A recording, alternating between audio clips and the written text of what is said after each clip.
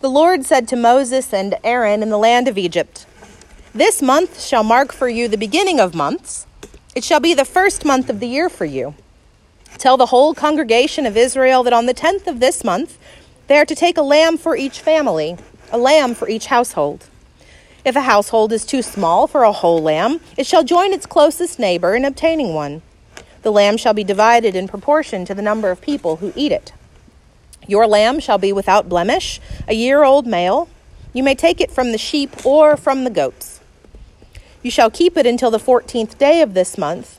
Then the whole assembled congregation of Israel shall slaughter at twilight. They shall take some of the blood and put it on the 2 doorposts and the lintel of the houses in which they eat it. They shall eat the lamb that same night. They shall eat it roasted over the fire with unleavened bread and bitter herbs. Do not eat any of it raw or boiled in water, but roasted over the fire, with its head, legs, and inner organs. You shall let none of it remain until morning. Anything that remains until the morning you shall burn. This is how you shall eat it. Your loins girded, your sandals on your feet, and your staff in your hand, and you shall eat it hurriedly. It is the Passover of the Lord. For I will pass through the land of Egypt that night, and I will strike down every firstborn in the land of Egypt, both human beings and animals. On all the gods of Egypt I will execute judgments. I am the Lord. The blood shall be a sign for you on the houses where you live. When I see the blood, I will pass over you, and no plague shall destroy you when I strike the land of Egypt. This day shall be a day of remembrance for you. You shall celebrate it as a festival to the Lord. Throughout your generations, you shall observe it as a perpetual ordinance." This is the word of God for the people of God. It's a weird text to preach, friends.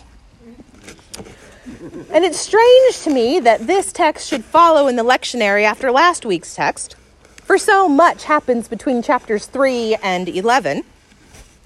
Last week we heard God call to Moses from a bush, burning but not consumed, and tell him to return to the land from which he fled. Moses, a wanted man, is to come before Ramses II, who was Pharaoh at the time, and tell him to, as we all know from the song, let his people go. Sometime later, Moses chickens out, so God allows his brother Aaron to go with him before Pharaoh. Together, they're supposed to tell Pharaoh that a God called I Am has sent them to secure the freedom of the slaves whose labor forms the backbone of the Egyptian economy. Pharaoh, in response, counters that there are many gods, and for good reason. It's critical in interpreting this text that we not forget that pharaohs believed themselves to be divine. So, to Ramses II's mind, a mere mortal comes to him, a god, and tells him that another god is challenging his authority. But not one of the gods he knows from his pantheon, not one of the gods with whom he is familiar, rather some new god on the scene. Pharaoh responds to Moses and Aaron's demand with, "Who is the Lord that I should heed his voice and let Israel go? I do not know the Lord, and moreover I will not let Israel go." Thus the stage is set for a long battle between an unseen God and a man who believes himself divine. In theological terms, this is called a theomachy, a cosmic battle of the gods. In response to Moses' demand, Pharaoh doubles down on the Israelites. He requires them not only to continue to make bricks at their punishing daily quota, but also now to gather the straw necessary to bind the bricks. Some of the enslaved people blamed Moses, prompting him to ask of I Am, "Why did you ever send me?" God reassured Moses that in time Pharaoh himself will send the Israelites out of Egypt, and God will redeem the Israelites with a strong hand and an outstretched arm, so that they too will come to know I Am. God tells Moses to go before Ramses II in the morning when he is by the riverbank and demand that he free the Israelites. So Moses and Aaron go, and as expected, because we know this story, or at least we think so, we are not surprised when Pharaoh does not relent. Moses instructed Aaron then to stretch out his staff and turn the water of the Nile into blood. This is the first plague. The river, the streams, even the water collected in pots outside of households, it all turns to blood. All the fish die and the river stinks. But Pharaoh replied that Egypt's magicians had done what I Am supposedly had simply done and turned and walked away into his house. So God sends Moses and Aaron back again, promising a plague of frogs if Pharaoh does not relent. He does not. He refuses to free the slaves, and so again Aaron outstretched his arm over the river, and frogs invaded every space, such that there were even frogs in Ramses II's bedroom. Again, he said, my magicians can do this. So he sees no reason to free the Israelites. Again and again, God sends Moses and Aaron to secure the people's freedom. And each time Pharaoh refuses, even after sometimes initially saying he would let his people go. The third and fourth plagues follow in chapter 8. Gnats and then flies. The magicians could not do those things, the text tells us. The fifth, sixth, and seventh plagues follow in chapter 9. All the Egyptian livestock dies and boils break out on persons and animals alike. Hail strikes down crops and workers and animals in the fields. Still, Pharaoh refuses to let Moses' people go. In chapter 10, locusts devour all of the crops. Pharaoh now asks for I Am's forgiveness because his people are on the brink of starvation. But he does not let the Israelites go. Then darkness covers the land for 3 whole days, and Pharaoh relents. I will let your people go. But then he changes his mind. Then in chapter 11, God hands down the final and most terrible plague. All the firstborn males of Egyptians shall die, both persons and cattle. After all of this death and destruction, after all of the pain and loss endured by Egyptians and Israelites alike for Pharaoh's hard-heartedness, God says the worst is yet to come. The text reads, about midnight I will go through Egypt. Every firstborn of the land of Egypt shall die, from the firstborn of Pharaoh who sits on his throne to the firstborn of the female slave who is behind the handmill, and all firstborn of the livestock. There will be a loud cry throughout the whole land of Egypt, such as has never been or will ever be again. But not a dog shall growl at any of the Israelites, not at people, not at animals, so that you may know that the Lord makes a distinction between Egypt and Israel. And on this cheery note, we enter today's text.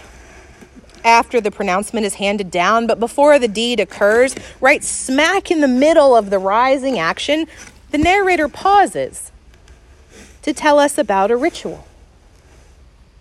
Just before their liberation, God tells the people, stop, celebrate. Make no mistake, the Passover meal is a wartime liturgy.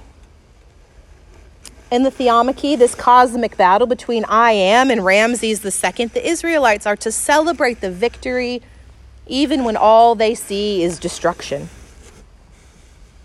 The Lord instructs them, this month shall mark for you the beginning of months.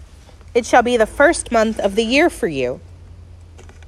Tell the whole congregation of Israel that on the 10th of this month, they are to take a lamb for each family, a lamb for each household. If a household is too small for a whole lamb, it shall join its closest neighbor in obtaining one. The lamb shall be divided in proportion to the number of people who eat it. Your lamb shall be without blemish, a year-old male. You may take it from sheep or goats. Michael J. Chan writes, designed for adverse conditions, these verses constitute a liturgical response to the demonic, trauma-inducing reign of Pharaoh.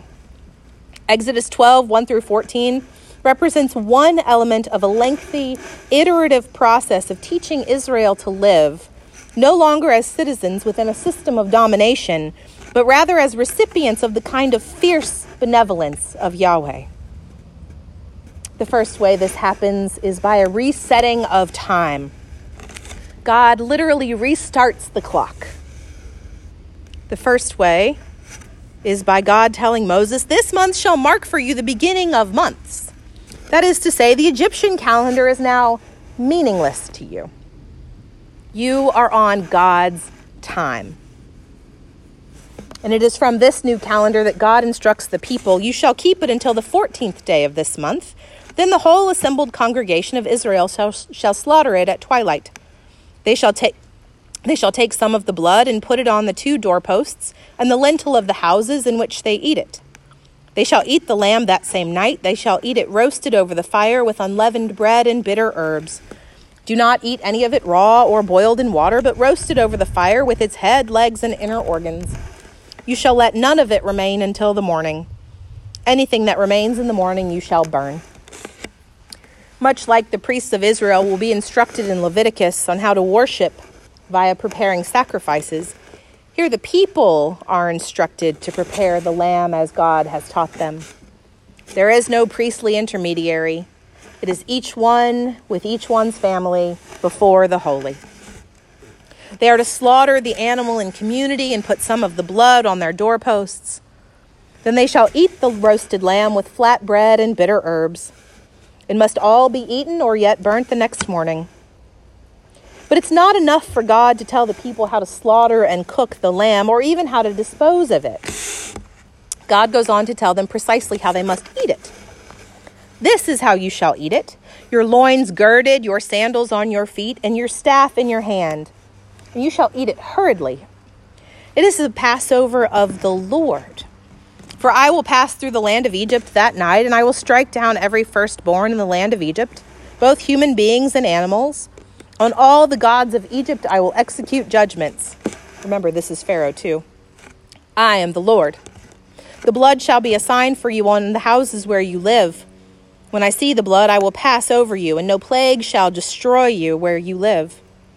This day shall be a day of remembrance for you. You shall celebrate it as a festival to the Lord throughout your generations. You shall observe it as a perpetual ordinance." When the Israelites take part in this feast, God says, they are to do so as if ready to run. They are to eat dressed and shod, standing, defended with their staves, and quickly. They are to be ready to flee. This is a fully embodied experience, this Passover meal. They are required to participate. They're not lounging at their tables. They're standing, dressed, defended, consuming, ready to go. Michael J. Chan writes, "Passover is meant to be practiced with a sense of haste and disquietude, with the awareness that liberation may arrive like a thief in the night. The participant's entire body is drawn into the experience. But the ritual is more than surrender to the change that is about to come." In writing this chapter just before the climax of the Exodus story, the liturgist frames the Passover event as a paradigm for God's confrontation with tyranny. Walter Brueggemann tells us that the Passover story has God's people telling and retelling of God's successful confrontation with a particular tyranny at a particular time. For in all particular times, we will always come face to face with novel forms of tyranny. The Exodus event itself is the centering narrative of the Hebrew Bible, Pixley writes. It is the touchstone event in the life of Israel. This liberation will make them a people, born of Abraham, enslaved of Egypt, finally ready to become free. I Am is on the precipice of delivering God's people. And the writer of this section of Exodus calls the reader's attention to this pause. It is the space between the moment they are in and the freedom that is to come. The writer-theologian knows that readers in the future must be reminded that this God, the God who shall, in the next chapter, deliver the Israelites from Pharaoh's grip, the same God who will save with a strong hand and an outstretched arm, this God is asking the people to believe in liberation before it comes to pass. Remember, our writer urges, remember. Remember when you are bound in tyranny. Remember when you are suffering. Remember when it seems like there is no path to freedom. Remember when it feels like all is lost. Then you remember this Passover. You remember the God who freed you from Egypt. And you celebrate the God who is mighty to save. Gerhard von Rad writes, to call Yahweh deliverer is to make a confession. It is to trust that the character of I am is to deliver God's people from tyranny wherever it is manifest. It is to listen for the cry of those who are oppressed. It is to call God's people to do their part to work for liberation. Whenever and wherever God's people cry out under the burden of oppression, we are to work to secure their freedom. Let us feast, yes, sure of the character of the one who hates persecution and subjugation. But let us also be ready. Loins girded, feet shod, staff in hand, eating hastily. Ready to confront tyranny wherever we may find it. Ready to break chains that bind people to harmful systems and persons. Ready to move when the voice of God calls. My friends, let us be ready. Amen.